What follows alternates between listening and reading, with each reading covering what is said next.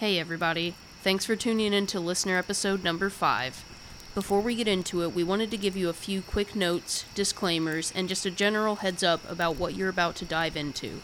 We don't want to spoil the episode content right away, but do know that this episode is essentially one giant spoiler for a very popular paranormal topic that we've discussed a handful of times prior to this. We do warn you once we get into the episode when that will start to happen.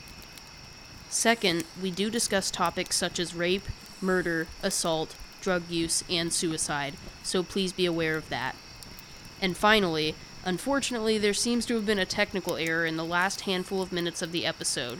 You'll still be able to hear what we're talking about, as long as you can deal with the monotonous hum in the background due to a faulty cable. Now, with all of that out of the way, let's get to it.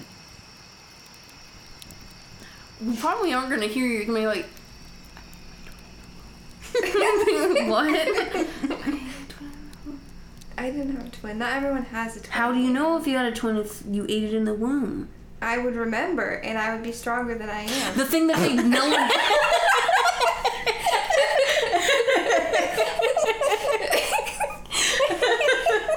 If I ate my twin, I think I'd have a little extra strength. You wouldn't be an asthmatic. Hello, you're listening to Or So They Say, the podcast where two sisters travel small-town America, one ghostly tale at a time. I'm Kelsey. And I'm Megan. And it's awkward sounding again because... It's listener episode... Number 5. Number 5. Yes. I don't keep track, I just... I know because I have to edit these. We're here again. Yes, and we have a listener with us, yeah, technically, coming all the way from... across my house sometimes. What's your name? Maddie. She's quiet. She would be louder if she ate her twin in the womb, but she didn't. So this is Maddie, our most recent addition to our adventures recently. Yeah. Thanks. You're pretty cool, I guess. Keep you around. I feel like she's just enduring a lot of it. I know. She's just putting up with me. She's mostly. too nice to say no. I was just saying that. You would tell me like, "Oh, I like that," and then later, "I didn't like that." Like that's the type of person you seem like. I have to be nice in the moment. I know. You're just supporting me in my endeavors, and I appreciate you. Thank you. Thanks. Actually, that's not true. You're pretty into... I don't know, how into, like, ghost hunting and things like that were you prior to all of this? I haven't really had a chance, I guess, to do much ghost hunting, but I always watch, ghost hunting shows. Okay. So do you, like, believe in the supernatural, really, or are you more like a skeptic when you come at these things? No, I believe. I just haven't ever really had any experiences, I guess, so. I think that's interesting. I feel like a lot of people, if you haven't experienced it, I don't know, and maybe that's just me generalizing, but I feel like if you haven't had experiences, then you would think at this point you would by now or something, so you wouldn't believe in it, but that's interesting. Right, and I feel bad because you've gone with us a handful of places now, all of which have turned out less than stellar, which is a little frustrating because I promise things happen, and they have happened, and they will happen, but we just keep finding these duds. I don't understand. I appreciate you being there, though. The quiet snoring in the backseat of the car on long drives is really, it's a nice accompaniment. I do not snore, thank you. You didn't snore, actually. I actually turned around to see where you were, and I didn't see your head around my right shoulder. I went, oh, and I turned around over my left shoulder. I was like, she's not there either. And you're just like laying across the back seat, very calmly, very casually. I was tired. You just pop a Dramamine, read a book, go to sleep. So, to be fair, a lot of the places we visit, even if they're not scary, I feel like we find them because of their history and background is interesting. So we at least have that going fair. first. And they really have been. I do like a lot of the history that we've covered recently. So, I mean, it's all, I don't know. Regardless of it not being very scary, I have enjoyed it. But that kind of leads a little bit into what we're going to talk about on this listener episode. Yeah, I suddenly in this very moment remembered what we were doing. So this one, it's going to be a little bit different. It's still a listener episode, but if it's possible, I think we're our own listeners. We're going to be talking about something secondhand. Not necessarily anywhere any of us have been, but most everyone, if you listen to paranormal, supernatural podcasts, are most likely familiar with this place. Or if you've listened to, I think at this point, 3 of our episodes, we've discussed it. Yes, we talked about... Actually, and 2 of them were listener episodes. So it always comes up. Yeah, people bring it up because it's so notorious, and it was somewhere we said we wanted to go, and... having second thoughts suddenly. Yeah. So without further ado, we're actually going to be talking about the Cecil Hotel in Los Angeles, California. Yes. Again, we haven't been there, but we have some thoughts and feelings, and we'll get into it. But first, we need to start drinking because we're going to need it desperately. I know, and truth be told, I am already 2 drinks deep. My bad. I didn't even have a bad day at work. I was just really thirsty. I should have done that with water. But, oh well, what is health? Nobody cares. Whatever. So, for this week, we have not had a wine in a minute, and I've been getting very sad about it. I was having a good time, but I don't know. So, this week, I picked up a wine, and we'll get into kind of why I picked this wine, but this week we're drinking Folie à Deux, which is a Russian River Valley, and I picked the Chardonnay. It does come in a couple of different... I thought you were going to say it's a Russian wine, and I was like, that's definitely French, but I don't... So, Folie à Deux is French, Kelsey. So, getting there. Okay, well, you're saying it very American. Couldn't tell. Wow. My whole 1 semester of French. I got a B, so like a natural, essentially. So, a quick definition translation of Folie à Deux, however you want to say it. Correct me, I don't care. Oh, I'll sound bad too, it's okay. So, it is a condition in which 2 closely associated people who are mentally ill share the same delusional beliefs. Where is that definition from? CollinsDictionary.com. I, for some reason, don't like the way that's worded. I suppose, essentially, that's what it is, but I don't like that it's like 2 people with mental illness. It's not that they have an existing history of mental illness, it's that... maybe, are you going to get into it a little more? Not really. I mean, it does say that they share the same delusional beliefs, which is, I feel like the back half of that definition is more correct than saying, oh, they have a mental illness. Yeah, it's something that's sort of brought on, and usually it comes when...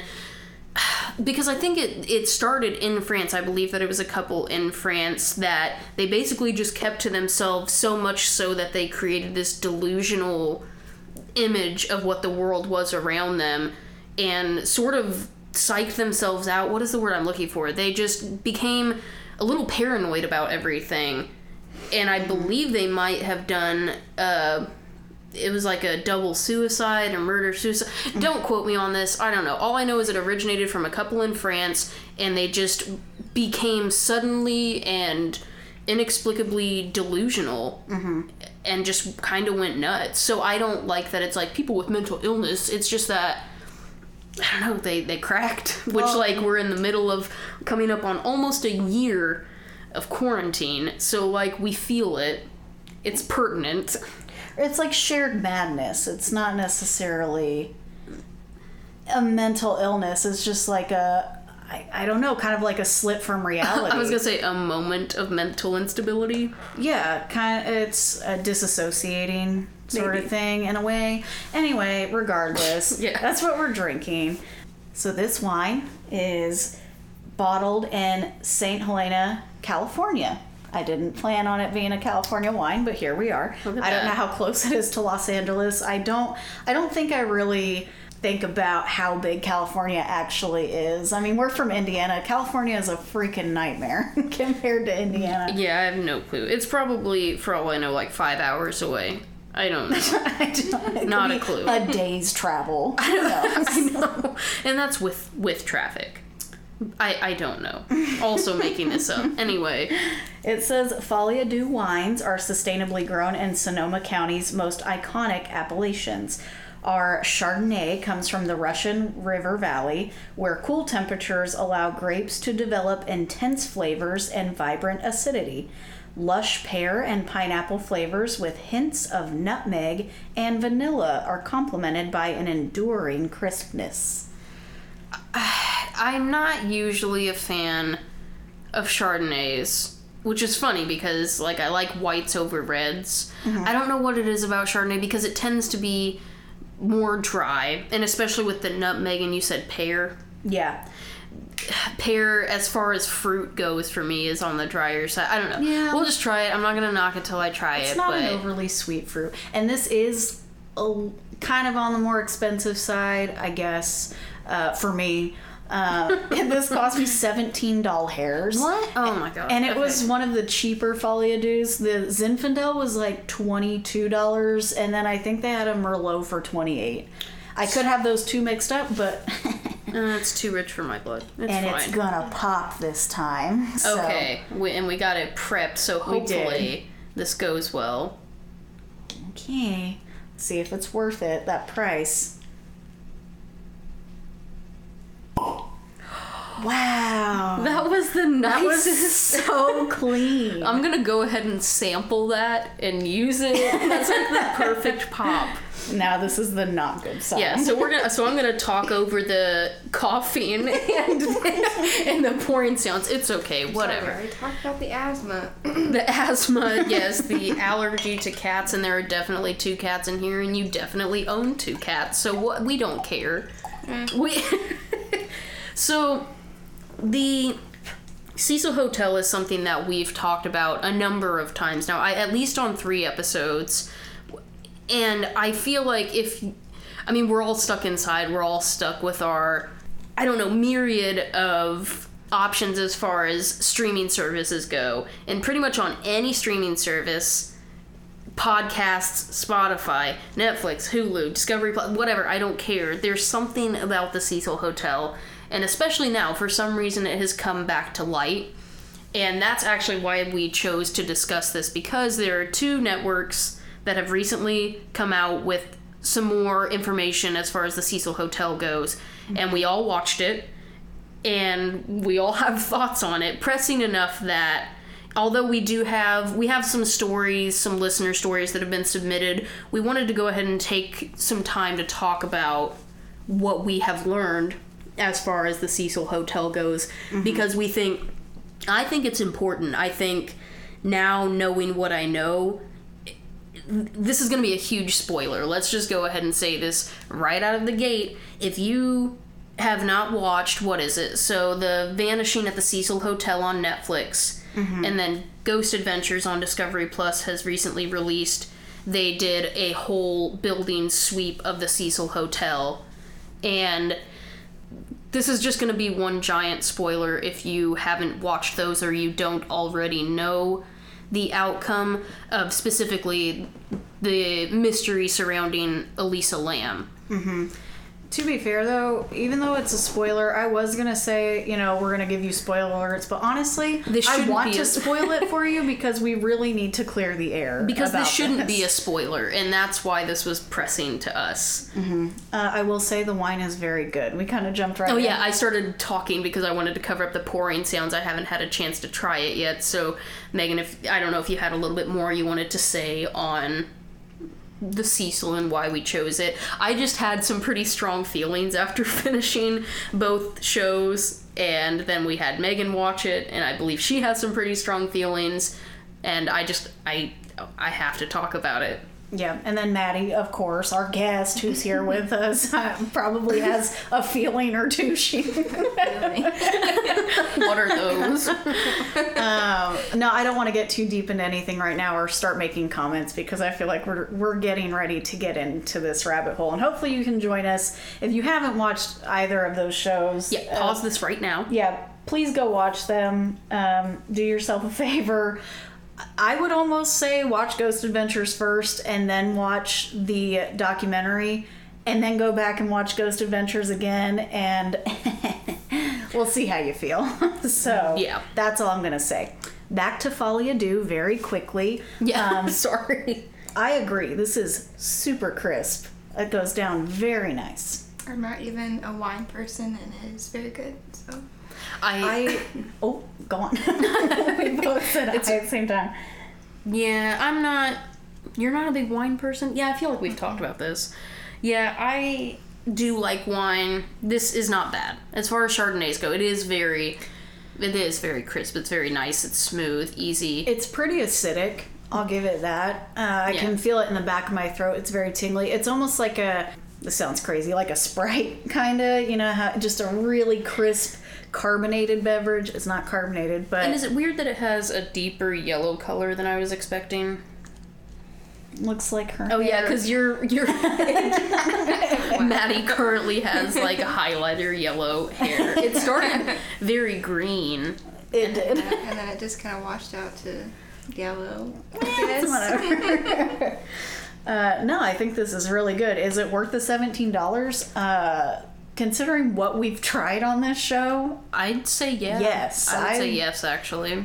You know, the more expensive wines are more expensive for a reason. So. Right. They say that, like, I feel like with wines, you can definitely taste the difference in price. They say with vodka, you can't tell a goddamn thing.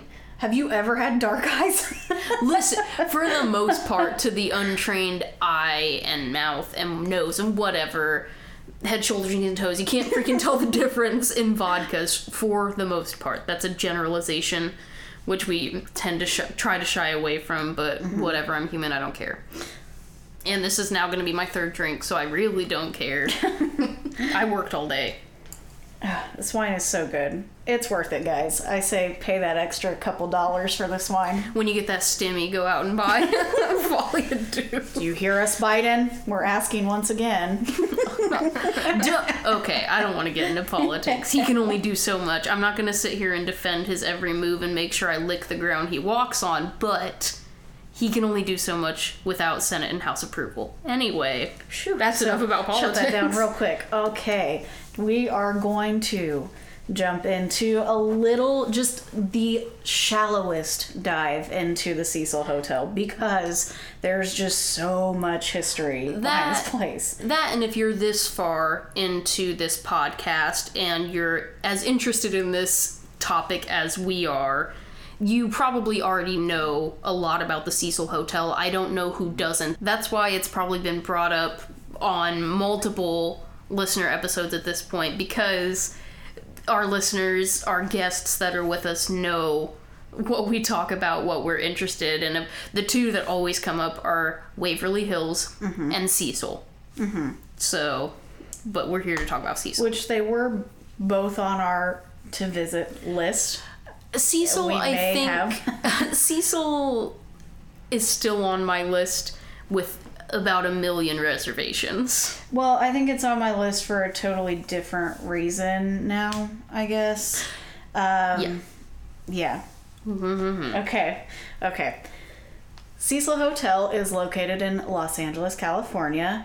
Actually, when you look it up online, we're going to use Wikipedia, everyone's favorite, trusty, reliable source. Yeah, very reliable. When Incredible. you search the Cecil Hotel, it actually comes up as the Stay on Main, which since you paused us and watched the documentary, you're back now, you know that was changed to kind of combat the history, I guess... tarnished name of the Cecil. Yes.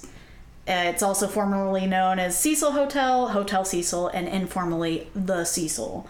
It is a budget hotel in downtown Los Angeles, and it's located on Main Street.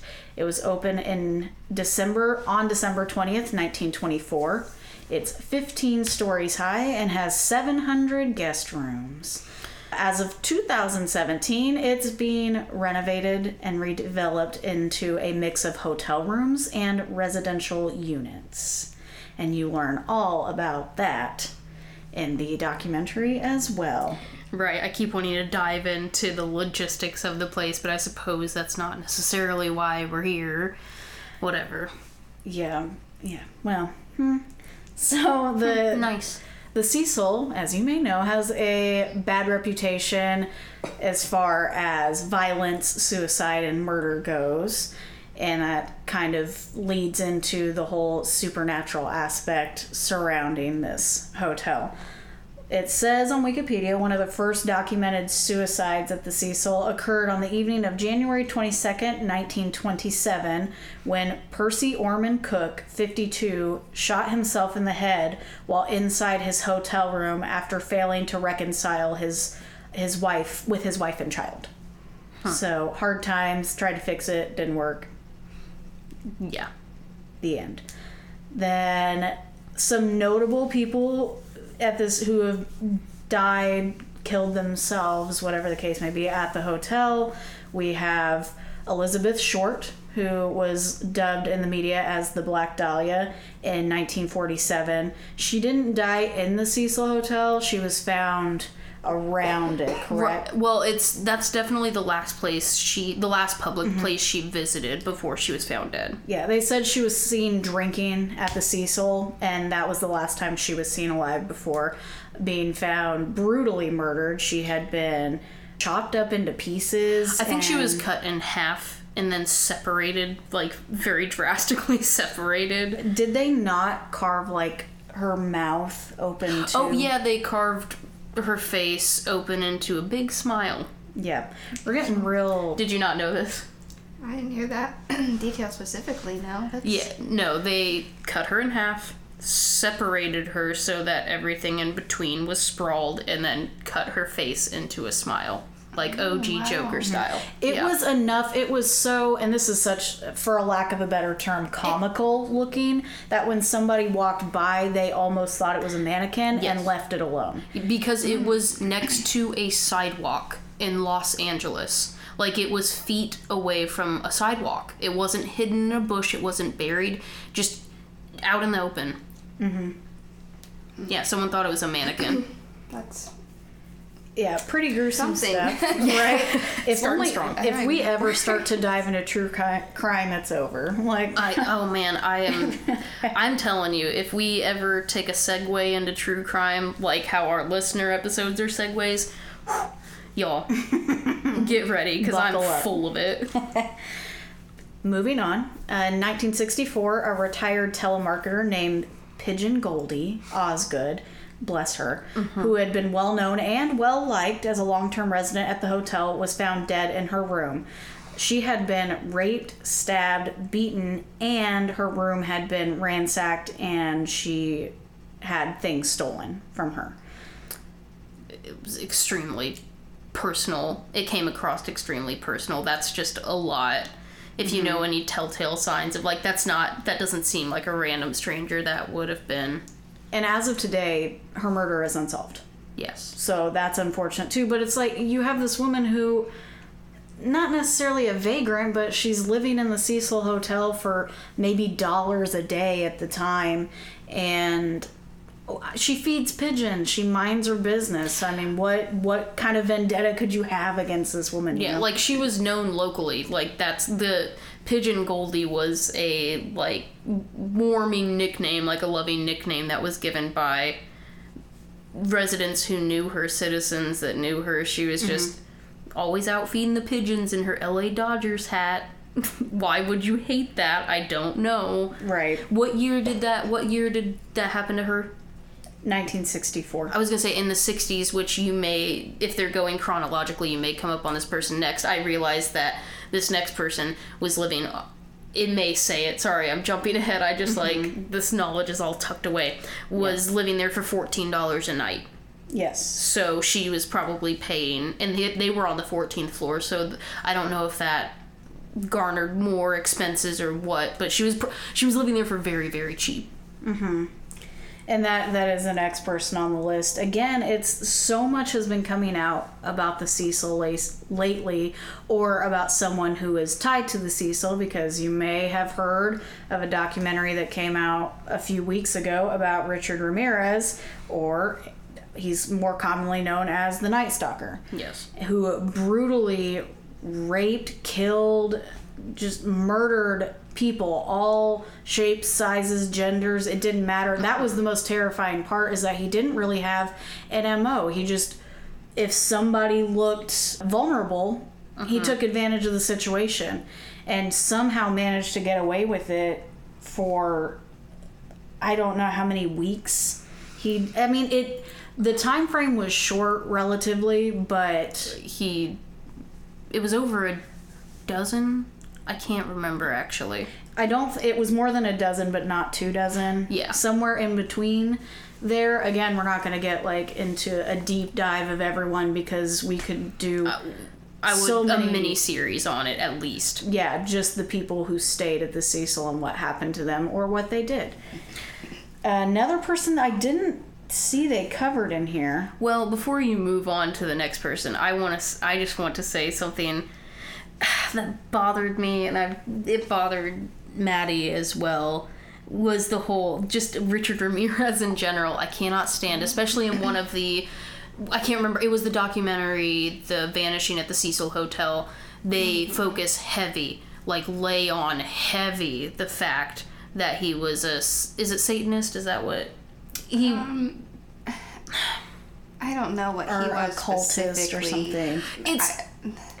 The thing is, they're like, well, he worshipped Satan, so this is why he did the things he did. And they probably showed at least 6 times the footage of him leaving the courtroom saying, "Hail Satan." Like, that has nothing to do. The way that there are Christians out there who call themselves Christians and then are homophobes and bigots and whatever, misogynist, whatever you want to call it, like the not true Christians that are giving Christians a bad name, that the real Christians are out there really trying their best to fix the tarnish that has happened because of these people. Same with people who like are part of the Church of Satan. It's not what you think it is, and especially in the 60s, it was extremely taboo, and Richard Ramirez is not even kind of a representation of what that is. And it's just very frustrating that they relied heavily on that narrative of him worshiping Satan, and they're like, well, he was driven to do evil things because of this. No, he's just stupid. He is a sociopath. He's a serial killer. It has nothing to do with his religion. And he's dead. So He did die in 2013. 2013, which we'll get there. Unless you had any extra I'm thoughts, sorry, feelings. I talked. Do you have any thoughts so far? No, I agree.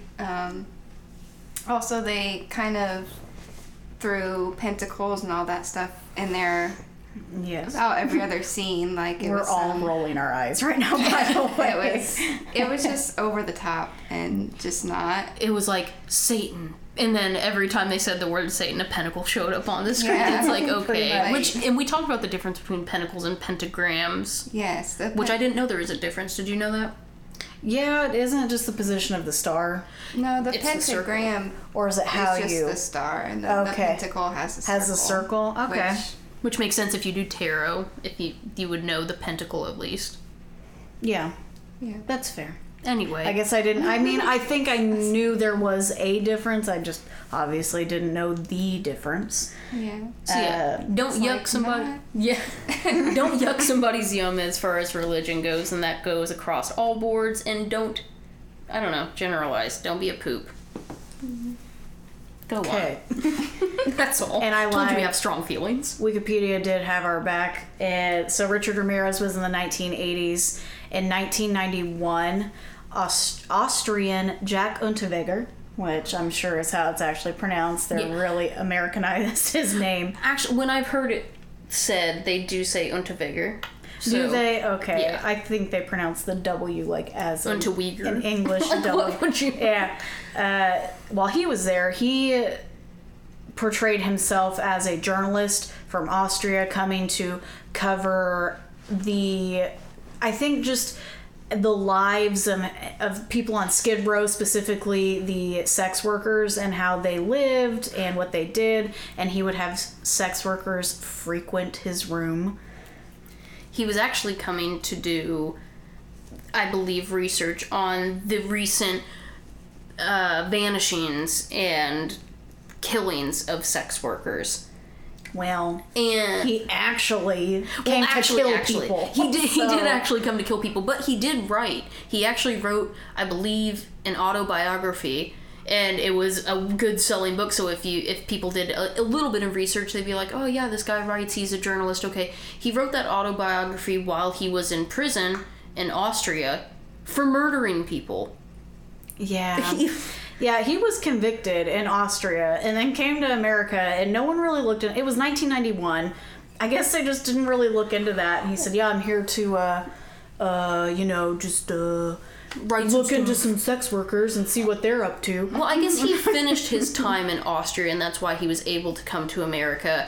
And they sort of viewed him and put him on this pedestal of, like, here's a completely reformed prisoner. Like, look how good he is now. He's better. He doesn't want to kill anymore. Well, surprise. He comes to Los Angeles, and then he kills people immediately, within days of being there. And if you're curious, he killed 3 sex workers, was found out after the third one. They kind of put the pieces together, found out that he was this serial killer from Austria, and the coward hangs himself, but after he's convicted. So Yes. he's also dead. Bye-bye. He's gone. And he's So- just stupid, because the way that he killed people while he was in Austria was by strangling them with their undergarments. Surprise, the 3 sex workers who suddenly vanished and were found dead very shortly after his appearance, shows right around the up. Cecil Hotel, he killed them by strangling them with their undergarments. Like, you could have tried Yeah. a little bit.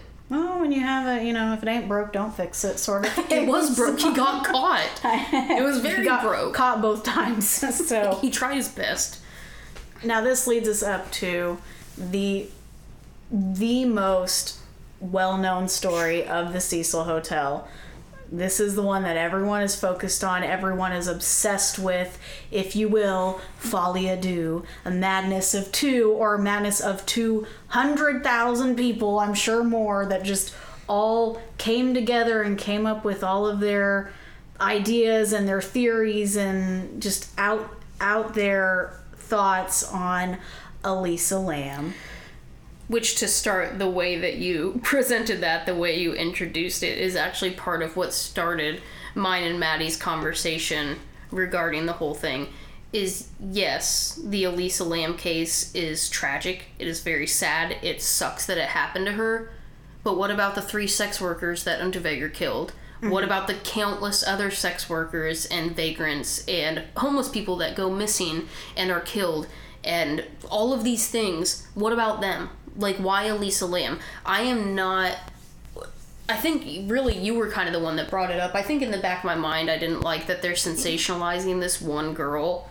Mm-hmm. But you had some thoughts on it. Did you want to discuss? Well, because they do mention it in the show for about 5 seconds. They're like, oh yeah, people go missing around this area all the time. Literally all the time. No one can find them.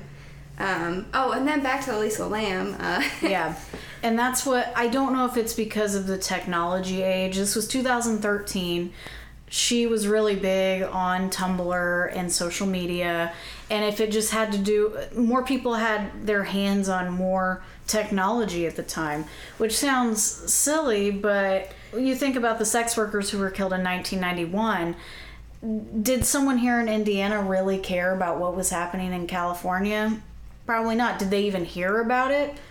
Probably not right away, no. So I don't know if it was just one of those right place, right time, if that's even the right thing to say, but just when it happened and how it happened. I think a lot of it may also have to do with Elisa had, as far as we can tell, a pretty involved family that was very big on trying to uncover the mystery of her disappearance, where the sex workers and the homeless people, everyone who's been, what is the word I'm looking for?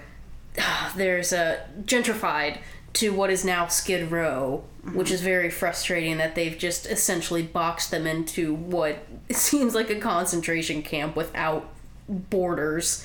Anyway, these people end up there because they don't have the safety net that Elisa Lam had. They don't have the family and the friends that care about them the way that people may have cared about her, which sucks.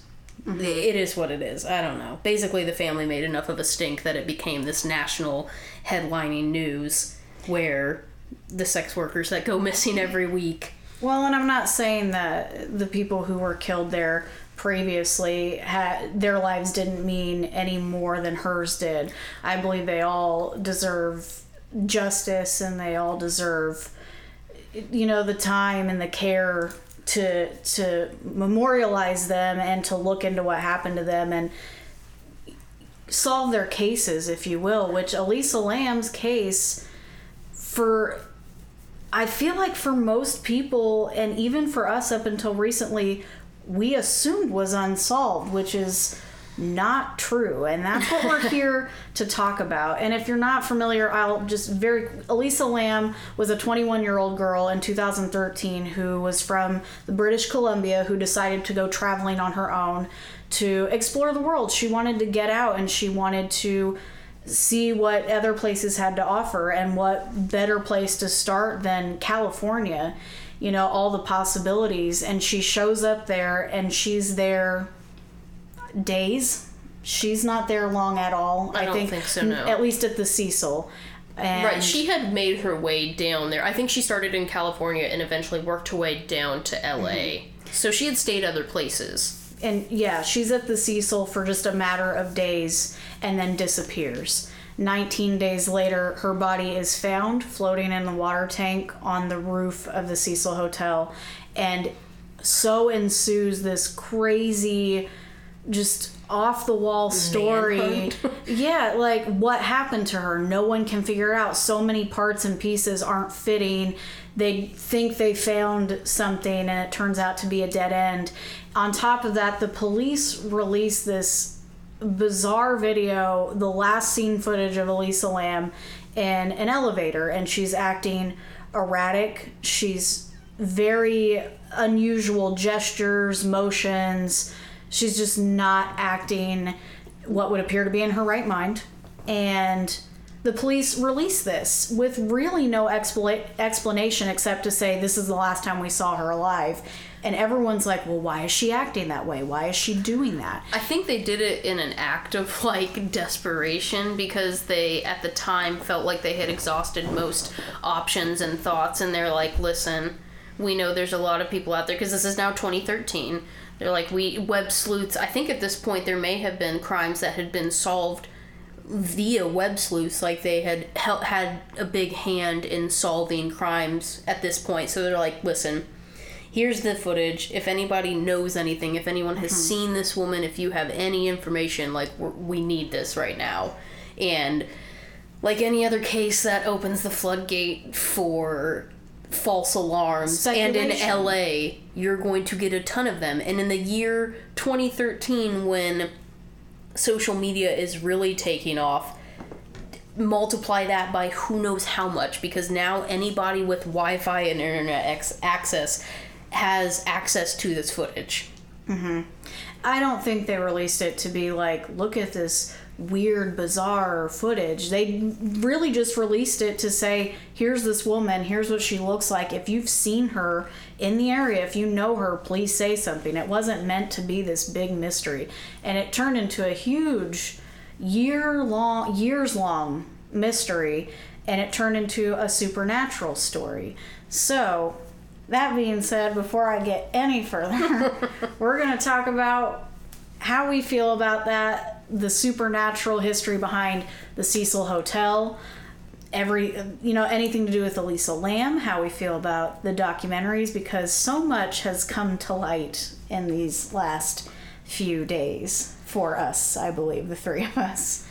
So I don't know who would like to dive in first, but I mean, I can go ahead and start by saying the thing for me is, regardless of what happened to Elisa, all of these, this is more edging on this side of true crime that we're talking about right now. There's still a supernatural element to this hotel that, people wouldn't be drawn to it otherwise. Yes, the footage of Elisa Lam was a little creepy, but even beyond her, people believe that the soul of Richard Ramirez has hung around the hotel because that's where he last stayed before he was caught.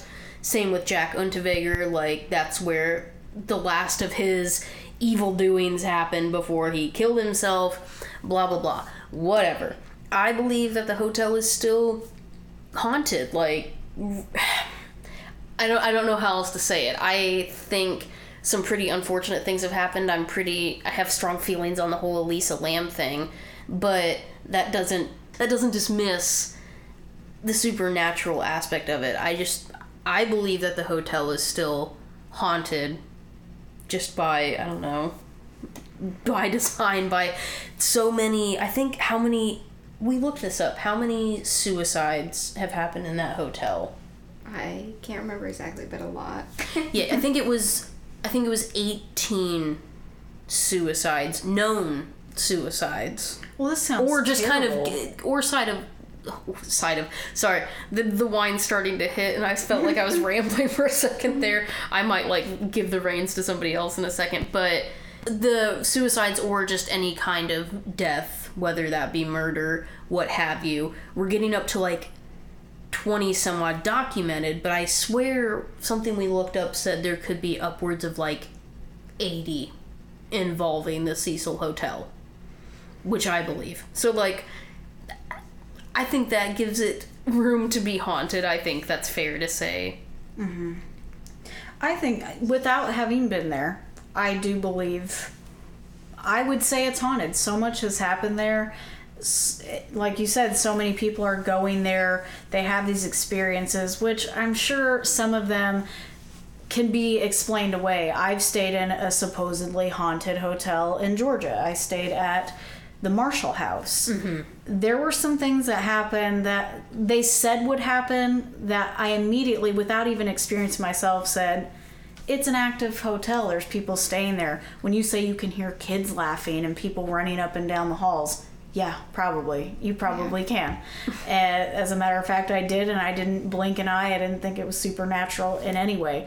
There were other things I experienced that were unusual, and I guess, yes, for the skeptics out there, I could find a way to explain it away, but it's very convenient that it happened, when it happened, and how it happened.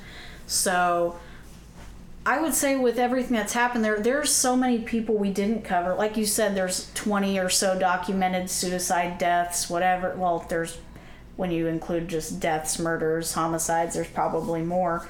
But there are people we didn't cover, even notable people. A woman who jumped to her death from the top floor, 14th, 15th floor, and landed on a passerby and killed him in the process of trying to kill herself. Yeah, and they both died, thankfully, instantly. Yeah, if there was any way to go, it's instant. So there's cases like that we don't cover. A woman who jumped out of her window and landed on the marquee and had to be retrieved by firefighters. And actually, the one about the lady who, and this is real, gave birth in the bathroom, had no freaking clue she was pregnant, and in her mind, she thought she had given birth to a stillborn, and was like, well, this won't do. This is a woman who clearly was not in her right mind for one reason or another, thought she had given birth to a stillborn, so her reaction to that was to throw it out the window. Mm-hmm. And she did. And the baby, surprise, was not a stillborn. It was very much alive. And she was just like, oh, I thought it was dead, so I threw it out the window. And she did not get charged on the case that she pled insanity. And I mean, like, that sounds pretty messed up to me. So they're just like, you're right. You weren't in your right mind. You didn't mean to do that. And she did not get charged with that. Yeah, so all these horrific deaths and suicides and these murderers who stay there, these serial killers, without having been there, no, I cannot say with 100% certainty that the Cecil's haunted, but if anywhere is going to be haunted, I'd probably start with that place, I think, personally.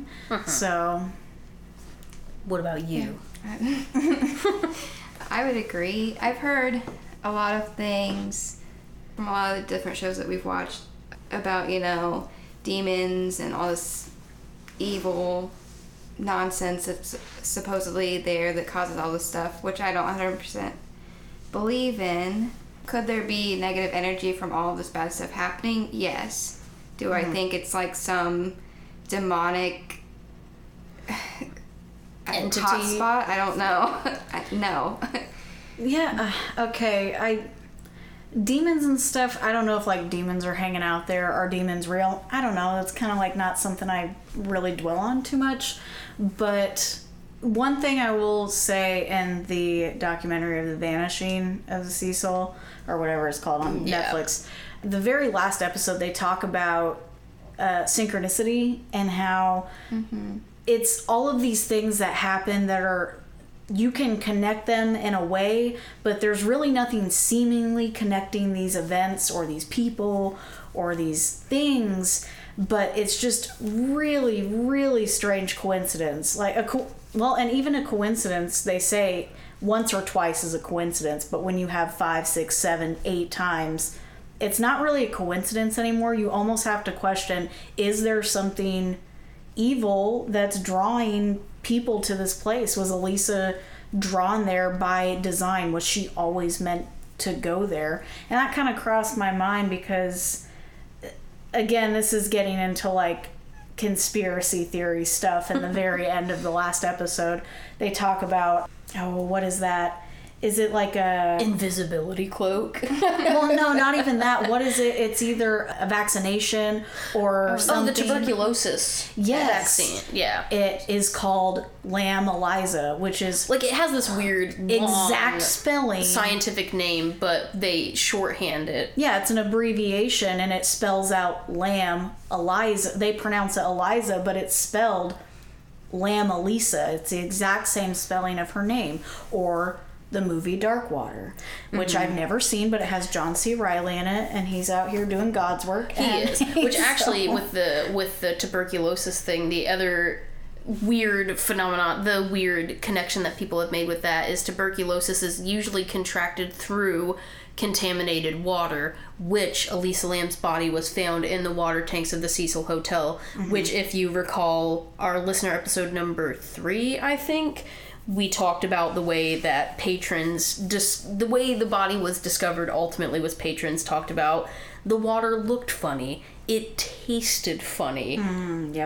And so people were drinking that water, people were brushing their teeth with that water, they were bathing in that water, and tuberculosis is transmitted through contaminated water. It can be. That's, I think, the most common way that it's done.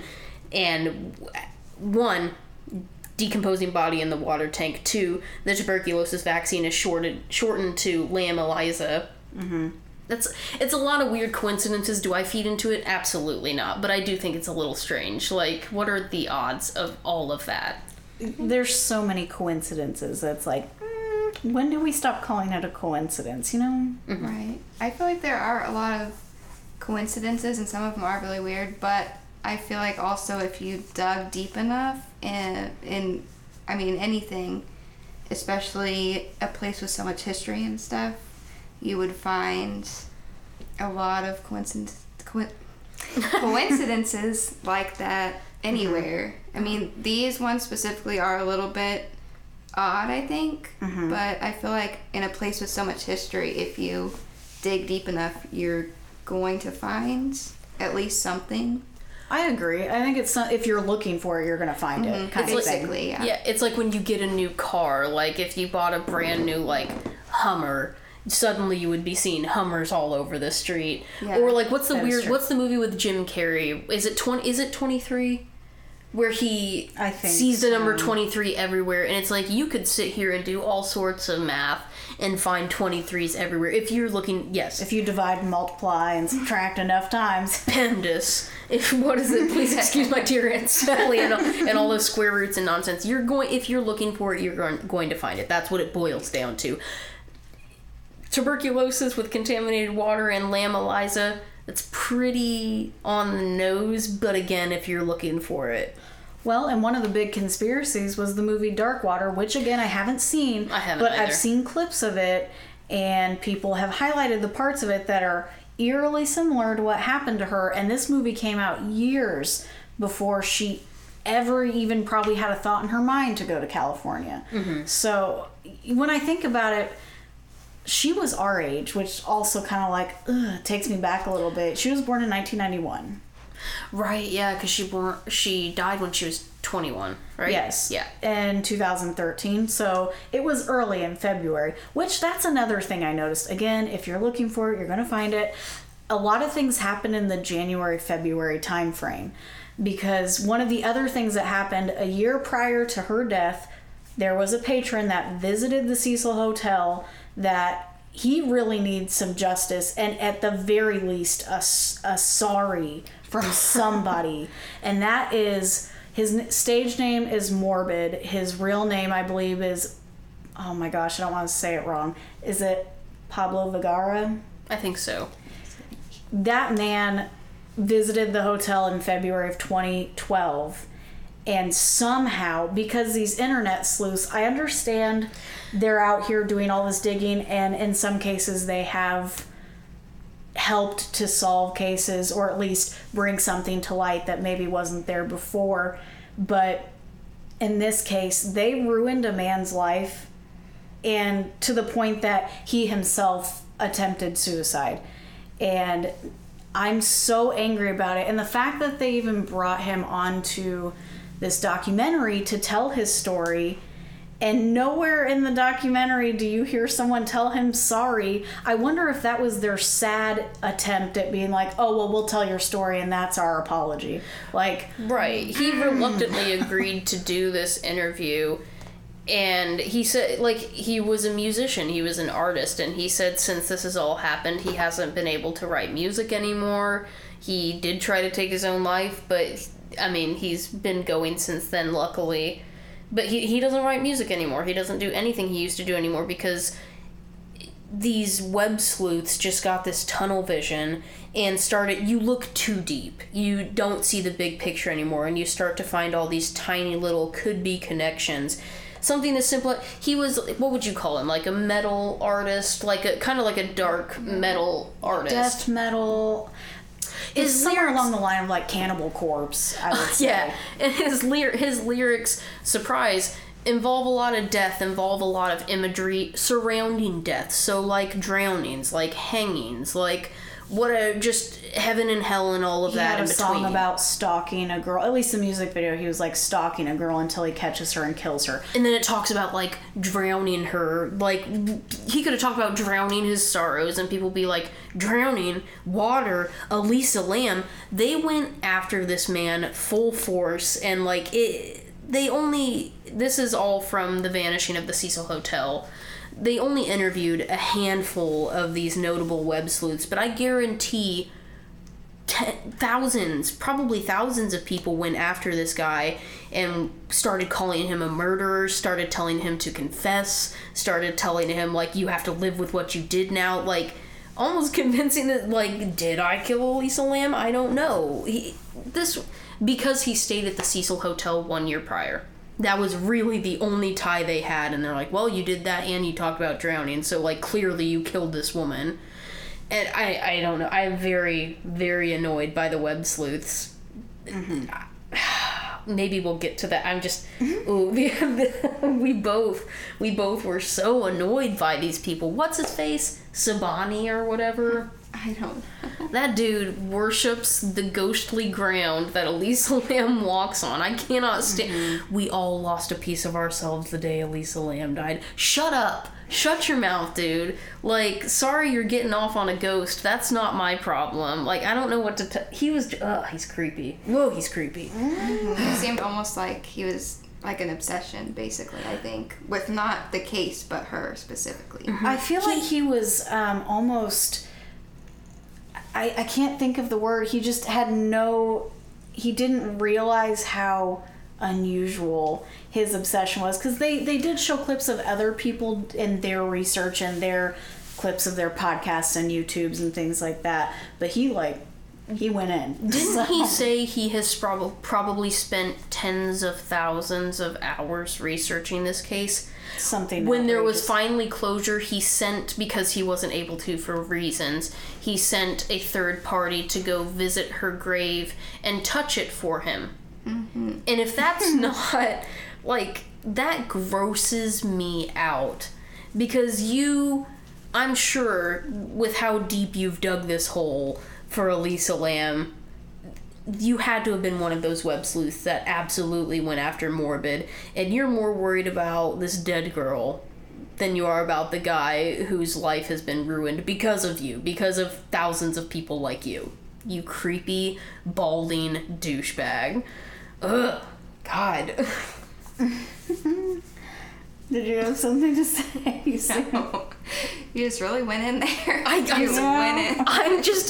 I'm Which I don't disagree, but oh Lord. And that last is not, episode. I would like to clarify, that's not, we feel very deeply for what happened to Elisa Lam. That's not a slam No, I am on very, Elisa Lam, but... the reason why we're doing this episode is because we're frustrated about how Elisa Lam's case has been portrayed for now 6 years. We've been misled.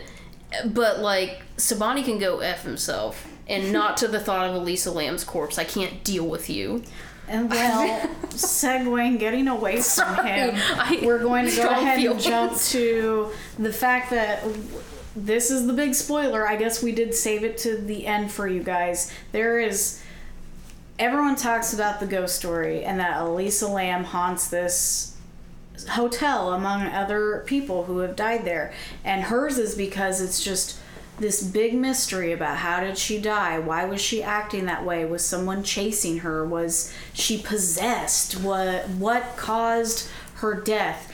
And the sad realization is that it has been out there. The information has been available to us, and it's crazy to me. We're not going to get back into them too much, but the web sleuths that they dedicated so much of their lives to researching what happened to Elisa in this hotel and just casually missed this one piece of evidence that came out as a correction once Elisa Lam's family filed a lawsuit against the hotel. And they said, whoops, when we said this, we meant this, and it cleared the air for everything, and it resolved this whole case. And they said, yeah, but that takes away from the ghost story. And we're like, but it also brings closure to the family and to her, and you need to tell the real story. Obviously, we enjoy ghosts here. This case has been closed for 6 years. Mm-hmm. And I almost feel a little embarrassed that we've talked about it as much as we have without doing research. I say without doing research. We have done research. You have to dig for the truth on this one. That's why there's still misinformation today. That's why there's still people who don't know what happened to this day. That's why there are multiple documentaries that just got released in January of 2021 talking about the truth today, because it is not public knowledge. It's not like this. It's not knowledge that you find right away. You kind of have to like sift to find it. So, Maddie, what is the big piece of information that everyone just seems to want to skim over that solves this case? Wow, Megan. The top of the water tower where she was found was not in fact closed. It was open. It was That literally came from a police officer who accidentally said the lid was closed. I think he said, we believe that the lid was closed. And it was a miscommunication. He spoke incorrectly. Basically, they told him, we believed that the lid was closed, but it in fact was not. So she very easily could have fallen in and just stayed there. And he's like, yeah, I got it. Yeah, we believe the lid closed. We believed it was closed. It was all miscommunication, because the big mystery is that she was in the tank, but the lid was closed. So who put Elisa in the tank and closed the lid? It obviously was, it was a murder most foul, if you will. No, the tank was open. When they found her, the tank was open. Right. And now that that big piece of evidence is out in the open, the quick boom boom boom of it is, was she diagnosed with bipolar disorder? Yes. Was she medicated? Yes. When they tested her blood, did they find that her medication was in her system and no other medications, no other drugs, no other alcohols were in her system? Yes. The problem was she had inconsistently been taking her medication at the time. And if anybody is medicated for anything, you may have an idea of, you can't just start and stop these things on a whim. If she had stopped it for any stretch of time and then began it again, it has adverse effects. And she may have had a manic break. We have no idea what was going through her mind. We don't know. There are plenty of ways she could have gotten to the roof without setting off the alarm. There are plenty of reasons why she would have gone up there. Manic episodes do that. You black out, you dissociate. That's what mental illness does to you sometimes. And as sad as it is, as unfortunate as it is, the short of it all is she, for one reason or another, had a manic break, made it up to the roof of the Cecil Hotel. That water tank was open, and she got in, and the whole her being naked in the tank thing, they believe that she just tried treading water in jeans and a shirt and shoes and a jacket. She probably came to, like, had some sense of like, oh crap, I'm in a water tank, and took off her heavy wet clothes to try to stay afloat for longer, and it just didn't. I mean, she wasn't found in time. Mm-hmm. It is extremely unfortunate. I think it's just this whole ghost story. Again, this is something me and Maddie discussed a little in detail between the two of us. The ghost story is cool and all. I think everyone is sensationalizing the ghost story and the mystery and the foul play and whatever to downplay the fact that mental illness in this country is so poorly helped. It's just like, we just want to say that it's anything other than the fact that she didn't have the, I don't know, what would you call it? She didn't have the resources that she needed. She didn't have the help that she needed. That just, mental health in this country is not taken seriously, and it's not approached in a serious manner. And so they're like, yeah, she had bipolar disorder. Yeah, she inconsistently took her medications, and she was known to go on manic breaks every now and then, as her roommates at the Cecil Hotel said, and that's why she got her own room. No, it's not the Cecil Hotel's job to go through every resident's history of mental illness and medication. Whatever. It doesn't matter. Just, I'm just frustrated that it was a mental health issue, and everyone's like, oh, what's mental health? Ghosts now. Foul play. Rape? Yes. Like, it couldn't possibly be mental illness. We don't want to talk about that. Okay, anybody else? I could keep going. I feel like it's just kind of sad that I feel like a lot of people, especially in the documentary, The Web Sleuths, you know, almost it seemed like they would rather it have been some terrible murder and rape and like just this awful thing, rather than her just having, not just, but having mental illness and dealing with that. It's just, I picked up on that. I felt like they really wanted someone to just put on a pyre. They wanted so badly to point the finger at somebody, and I think that was like them grasping at straws for Morbid. That was not fair. Just a guy who visited a year prior who had an alibi, and police said it literally could not be this guy, and they said, what? Huh? We can't hear you. He wasn't even in the country when it happened. No. And that was proved quickly, very quickly. They said, he's not your guy. And they said, no, have you seen his music videos? I understand his music videos, his lyrics depict very dark things. Morbid, if you will. Yeah. Which he said, it's his persona. It's what makes him feel ironically alive, is taking on this persona of death and this morbid look at life. And he can't enjoy the things he enjoyed before. He can't make music anymore because it's been ruined for him because it was used against him. And I couldn't imagine, having something that I loved and that I'm passionate about used against me and said, by the way, kill yourself. Like that, that's terrible and awful. And I feel like that's what the Web Sleuths did. And it was super bad.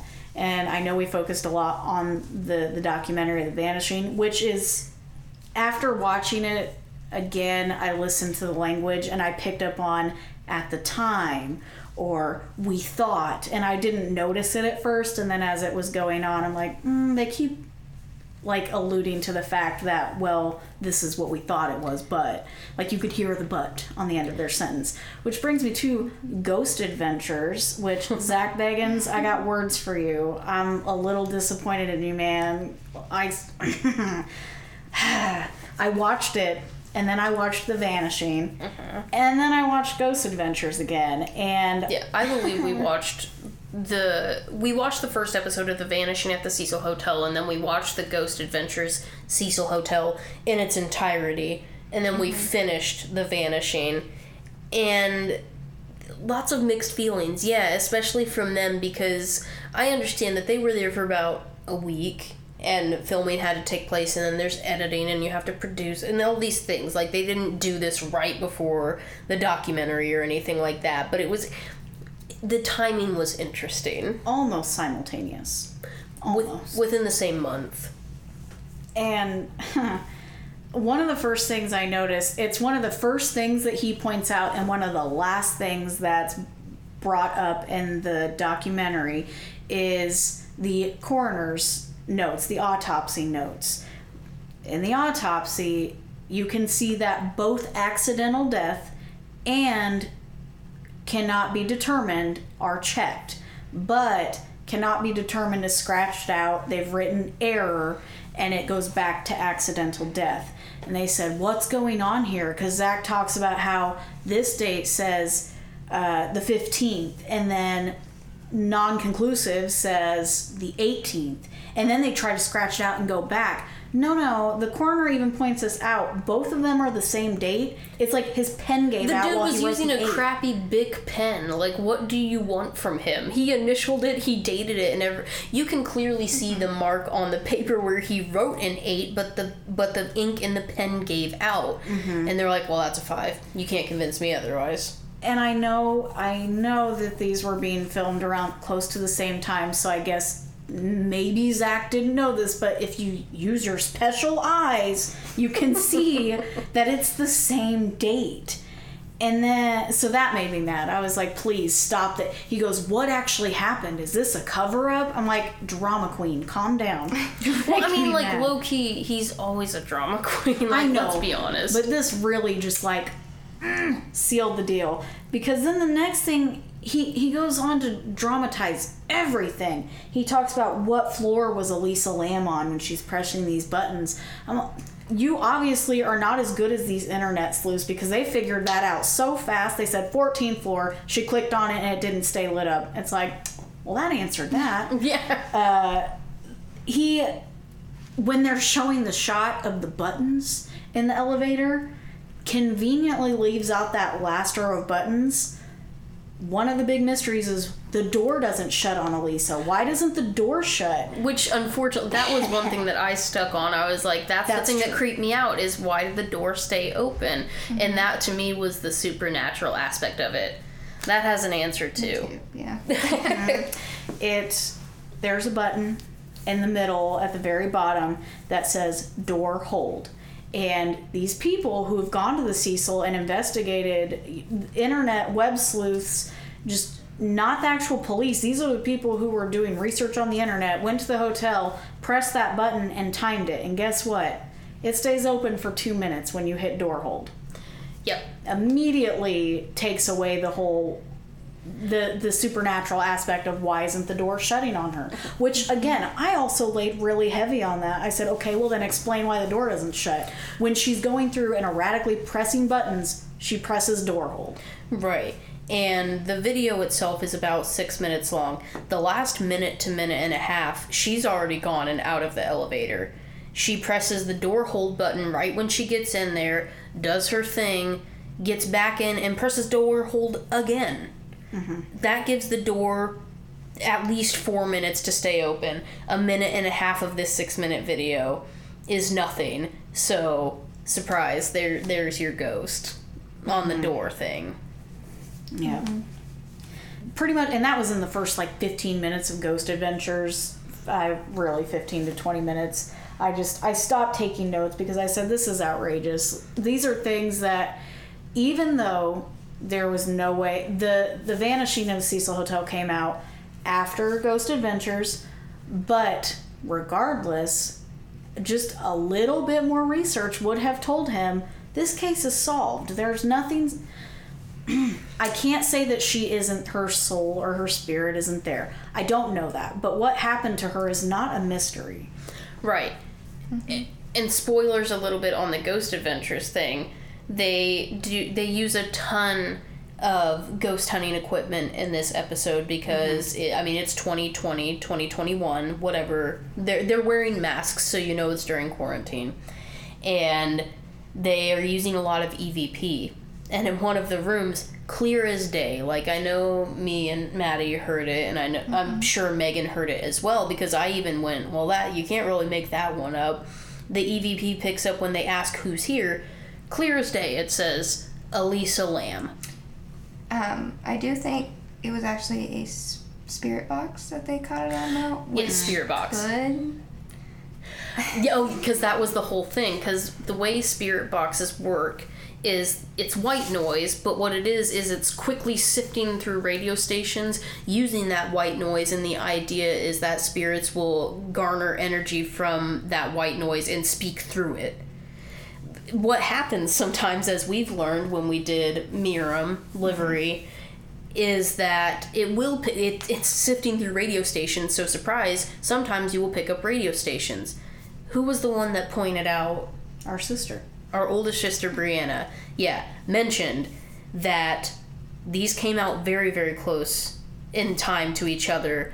If they were filming close to before this was produced, they were probably already advertising for The Vanishing at the Cecil on Netflix. So what name are you going to hear a lot when you go through any kind of advertisements, any kind of commercials on TV, on radio? Especially in the Los Angeles area. Mm-hmm. Elisa Lam. Mm-hmm. So the chances of their spirit box picking up the name Elisa Lam in the middle of The Vanishing at the Cecil Hotel being advertised in Los Angeles, California is pretty... It's high. Extremely high. Now, it was pretty good timing to say who's here. The timing was a little weird. Yeah, that is true, because another thing that the spirit box picked up when they weren't there, unprovoked, I think, was it was in the room that Jack Unterweger stayed in, and I think it said, "I'm Jack," which I could also hear without subtitles. Mm-hmm. And the one thing that got me, I don't know why it gave me chills, I was like, that's gross, I don't like that, is in Jack's room, Zach Bagans was in there, and he thought he heard something and turned himself towards the sink in the room, and nothing happened. He's like, well, whatever, positions the camera back to the spirit box only to be startled seconds later, turn the camera around. The water in the sink is now running almost at a weird impossible angle. It looks it looked like just a line. I don't think at first we thought it was running water, but it was just running so perfectly that it was just this perfect line of water, and I was like, I don't like that. Yeah, not just a drip, it had barely been turned, it was on. It's like someone cranked the knobs on the faucet. did not like that. And I honestly thought I could hear like some voices in the background, like nothing. Like on the spirit box? No, in the background of his video, I think. It just sounded not like anything discernible, but like muffled, just chatter to me while that was all happening. My question is, do you think that was set crew that was like, look at the thing, look away, we're gonna run in and turn on the sink real quick and then run out? I mean, or do you think it was like spirits? I mean, we won't know. That's true. Ever, but well, even if someone did run in and turn it on, you said it's at a strange angle. It's not falling straight down, right? I feel like it was arched. It was weird. And we we dissected went back it. And looked and tried to see if like the knob had turned, and it really didn't at all look like it had. But then he went and turned it off, so it was weird. I don't. But if someone ran in, were they really like as meticulous to be like, let's mark so you can't tell? Because we paused and went frame by frame to get a clear image on the knobs to see if they had turned, and not even a little bit. They were in the exact same position, and they're one of those like X knobs, so if someone turned it on and it would look like this, you would know, right? And they didn't move, so we're like, how deep did they go? Like, maybe that is... I mean, they could have turned it off from, like, an outside source and then happened to turn it back on, but it was weird, definitely.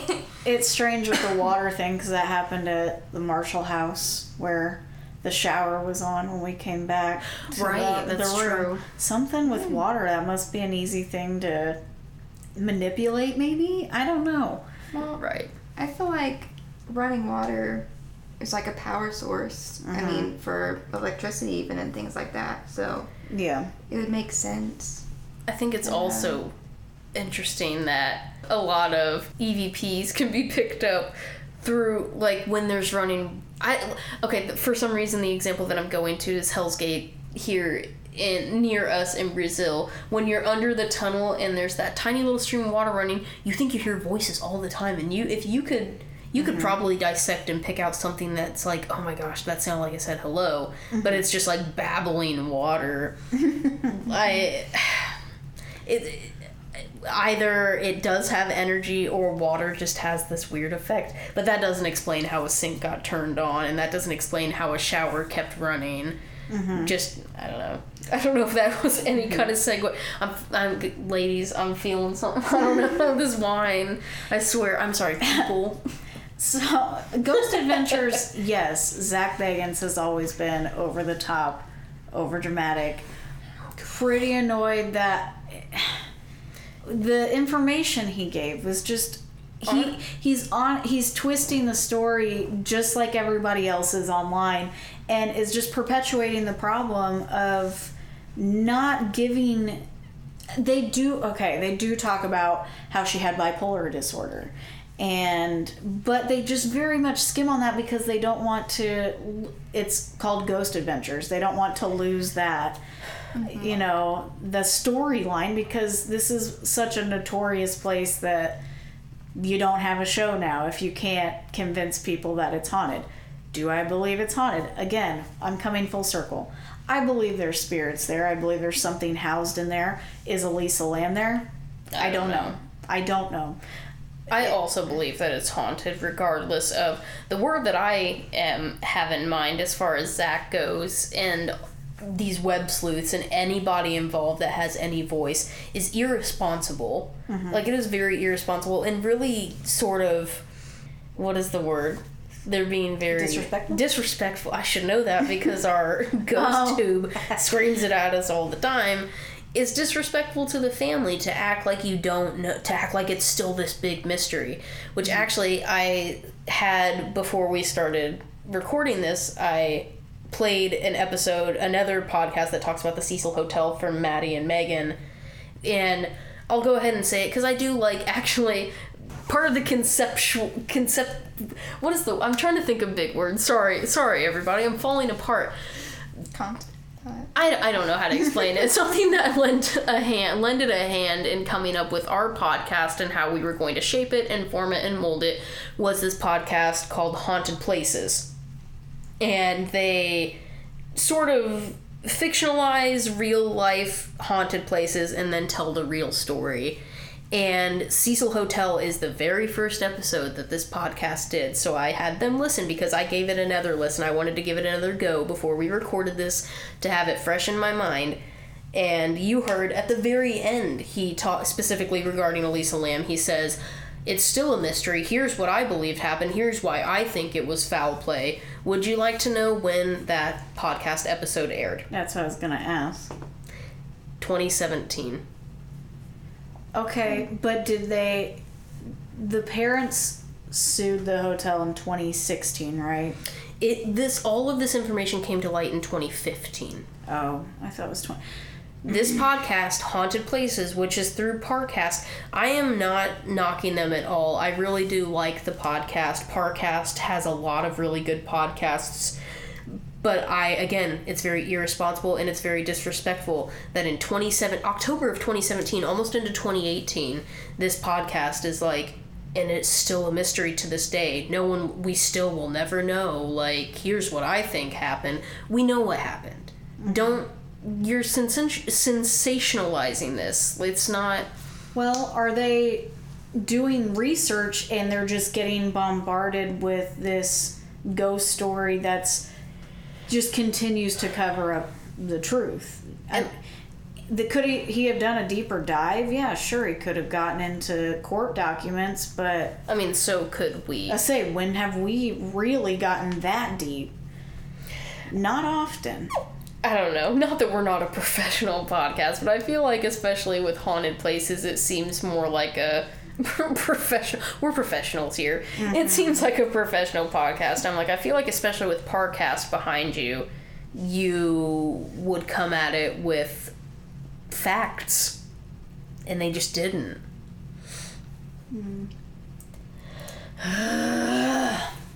So many feelings. Lots of feelings. Lots of whatever.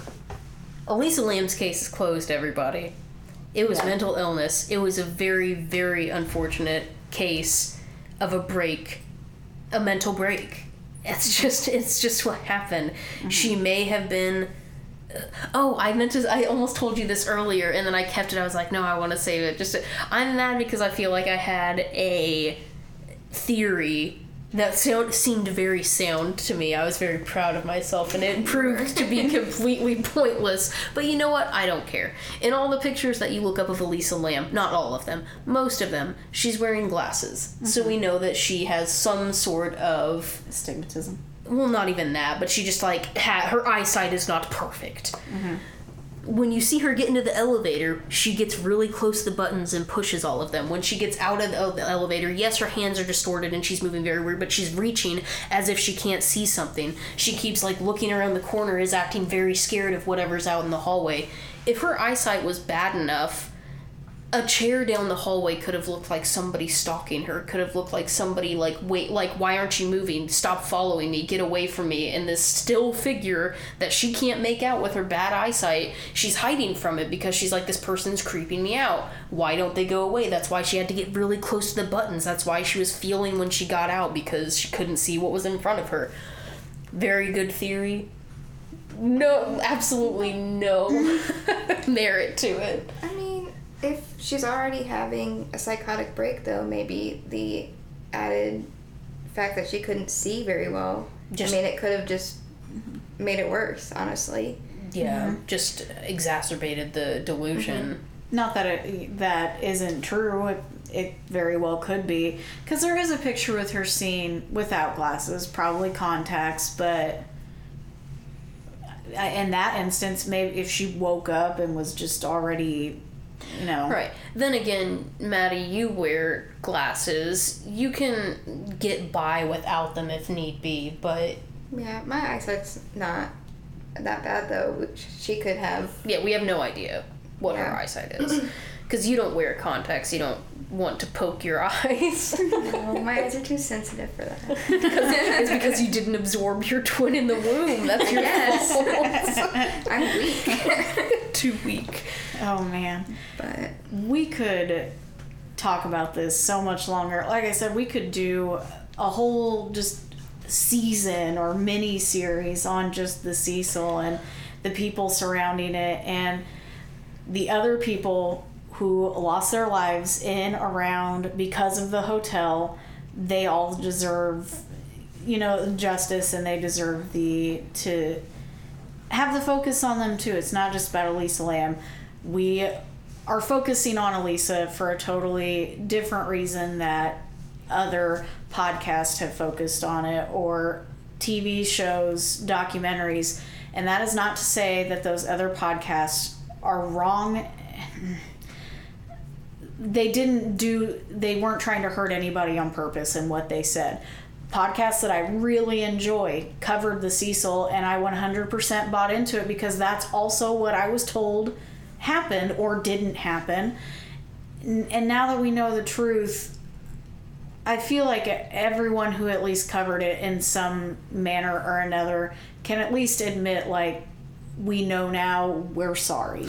We didn't even mention them. BuzzFeed Unsolved was a big one. Yes. And they actually, one. semi-recently, again, because they released the Cecil years ago at this point, but they semi-recently, I would say within the last couple months, released another video regarding the Cecil. I haven't watched it. No. I don't know if it's clarification. I would hope that it is. Mm-hmm. But from the comments that I saw on it, I don't believe that it is. Or maybe they didn't word it in a way that people were satisfied. Right. There's closure on this case. I'm glad that there's closure, but I'm almost more frustrated that there's been closure for years, and we're so deep into this stuff. I feel like we should have known by now. And if we're this deep in and we didn't know, how long is it going to be before people finally just give it up? Mm-hmm. Well, I'm hoping people get the jarring truth when they tune into this documentary thinking they're going to get a deep dive into this haunting of the Cecil, because it does have that grabbing title of Vanishing at the Cecil Hotel or whatever, something along those lines. Yeah. And they surprise and delight you at the end with the truth. So yeah.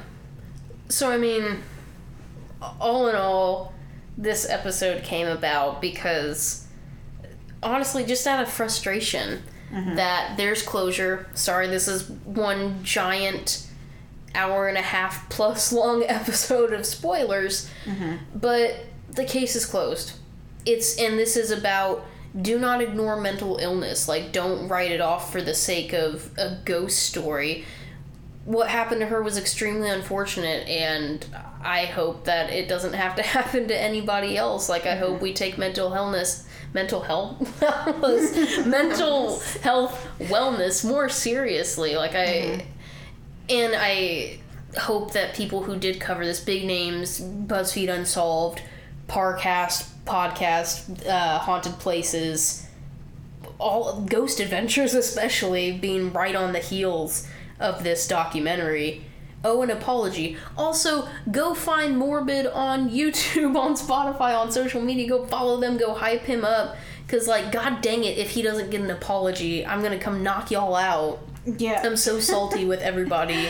It did. That made me so mad. Just, he even says it in the episode, or in the documentary, that even after they find out that it wasn't him and they find out the truth behind the story, he said, hundreds of people are filling his inbox and telling him that he's a murderer and all of these terrible, awful things. But then once they find out he's not, did all of those people go back and say, my bad, I'm sorry? No, not a one. So we're sorry, Morbid. This was I never even knew about him until this documentary. So I feel like I'll say sorry for some of them. Sorry, Morbid. Can only do so much. I think it's honestly kind of sick too at the end of the documentary when they're all talking, finally accepting. Oh, not that quite yet. But God. When they're all finally accepting that it was mental health that was, I guess, the At problem fault, here. yeah. And they were all so sorry that she was dealing with this, but no one ever said anything about Morbid trying to kill himself. Okay. No one even seemed to care. Sabani, like, So- sliding out of his chair saying, "We're so sorry for Elisa." Morbid who? Exactly. Sorry, Elisa. We're so sorry that this happened to her, but obviously we don't care about mental health that much because Right, get effed, Morbid. That's Like- not me saying that. I feel like the dude said, I think I might have said at the beginning, how he's just like, the day she died, a piece of us died with her. Like, get over yourself, please. Please. Yeah. it's just But creepy. I thought you were about to tell us this really like it's Distasteful. it's the quickest, like, we're gonna slip this in and let you know so you guys can just be even more angry. But there's I told you when I did the history at the very beginning that as of 2017 they're renovating this building and it has a new owner. Right, for multiple reasons. This is really distasteful and annoying, and I don't know. They're turning it into like a lower cost living, and then like half of it's gonna be for the lower wage living, and then For long, what's the word? Like, extended stay people, so... the other half will be a luxury hotel. Ooh, ah. And they've even separated by name. That's why Stay on Main is going to be the luxury. The Cecil Hotel still exists, but if you search... Because we actually looked, can you book a room at the Cecil Hotel? If you search that, it immediately shows you Stay on Main. Because you can't just book a room at the Cecil, because the Cecil is for extended stay. I think the first 4 floors are dedicated to that, and Yeah. then everything up is this luxury hotel called Stay on Main that's hip and cool and advertised and marketed towards people like us. So one, it's just kind of frustrating, which also it's a ruse because the elevators are still shared. And like Yeah. the elevator you get on is going to go through floors 1 through 14. It doesn't matter. It's not like a separate entity. Also, apparently there is no 13th floor. Yeah. I don't know. true. Like, that's weird. There's no reason. strange, but Yeah, it's strange. Absolutely no reason to it, but I was Probably. just thinking about it. not that I know for sure, but I feel like it's probably some kind of superstition, unlucky number 13. Yeah. So they just left it out at some point. That was my thought. But anyway. But what's the gross thing they're gonna oh my god.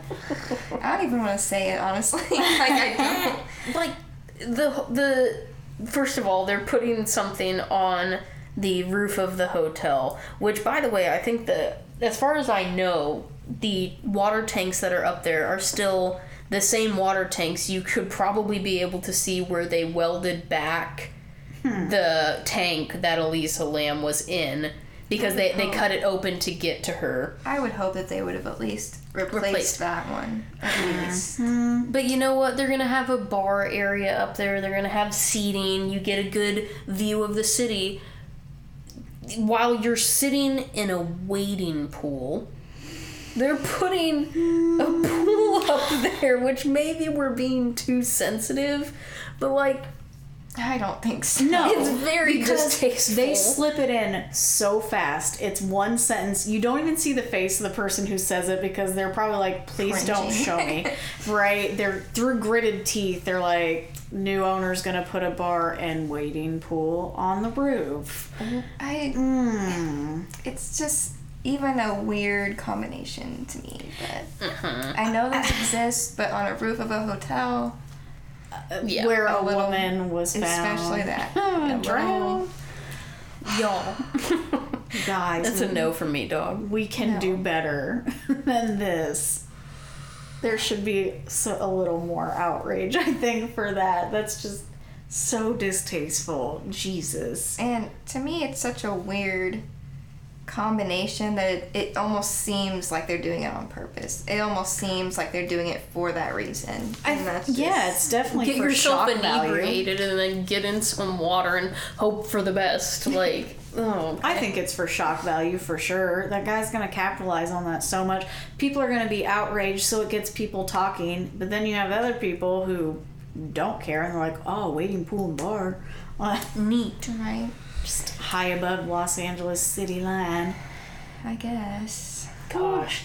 we didn't even get into the frustrations of Skid Row, and like I said, there are just too many things to get into.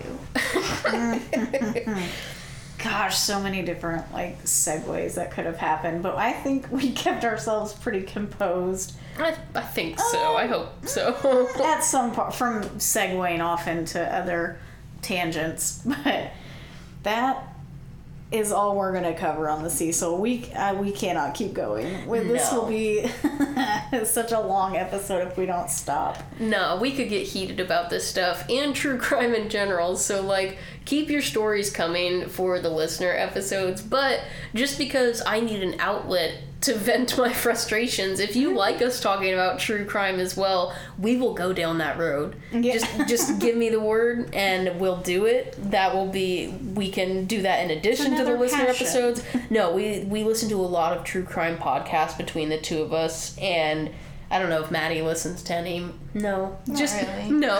I'm more about the fictional murder mysteries. Okay. Well, then whatever. I don't care. So James Patterson is... That's, I know, you've given me two books to read, is that? Mm-hmm. I'll get there. I don't read a whole lot. Whatever. So, yeah, if you like us talking about true crime, if you like us just ripping apart creepy web sleuths, just let us know. Let us know what you think, because I as frustrated as I am, I enjoy talking about it. I do very much. I like true crime as much as the paranormal. Mm-hmm. So. Yep. So, that's it. That's all we've got for you. I'm sorry. There are listener stories that we will definitely cover from you guys next month, and keep sending them to us. That just gives you some more time. If you're still thinking up some of your own spooky stories that you want to share, send them our way. We'll talk about them, tell them to our other listeners who obviously enjoy this kind of stuff, because you guys keep tuning in every week, and we appreciate you so much. Because I do have something to tell you. I don't know if you've noticed, but we surpassed 2,000 downloads of our podcast. So, yay. I saw it recently. I actually didn't realize we had passed that. So, yep, we did. We passed 2,000 downloads. So good for us. I know, that's wild. Is this super big to do? Are we super famous podcasters yet? Absolutely not. I still work 2 jobs in addition to this, but I have really enjoyed doing it. And I'm really glad that there are that many of you out there that enjoy listening to it. So, mm-hmm.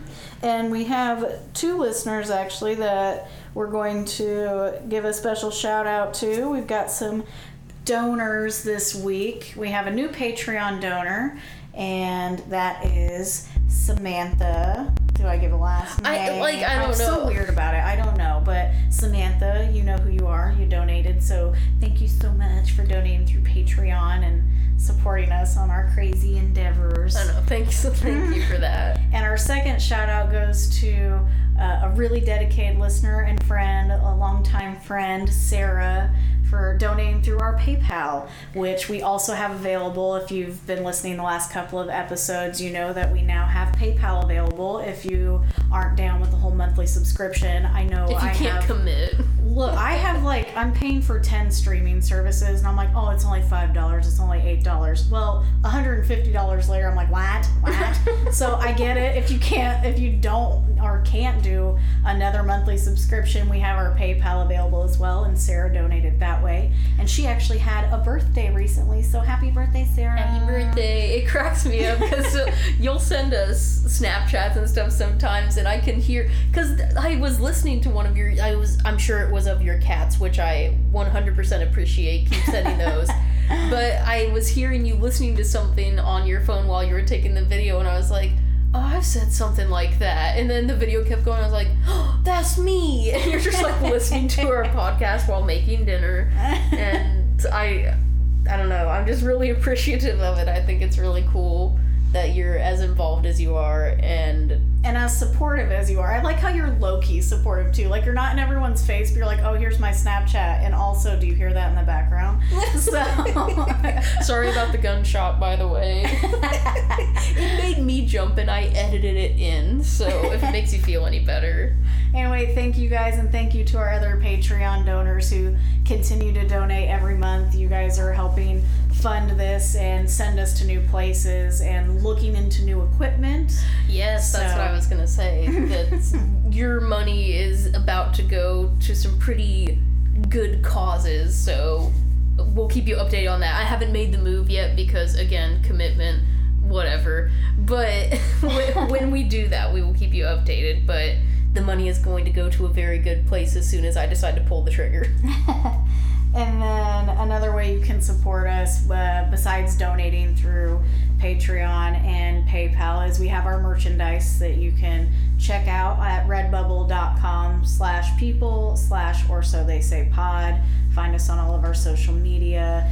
And any listener stories, send them to our Gmail. It's orsotheysaypod@gmail.com.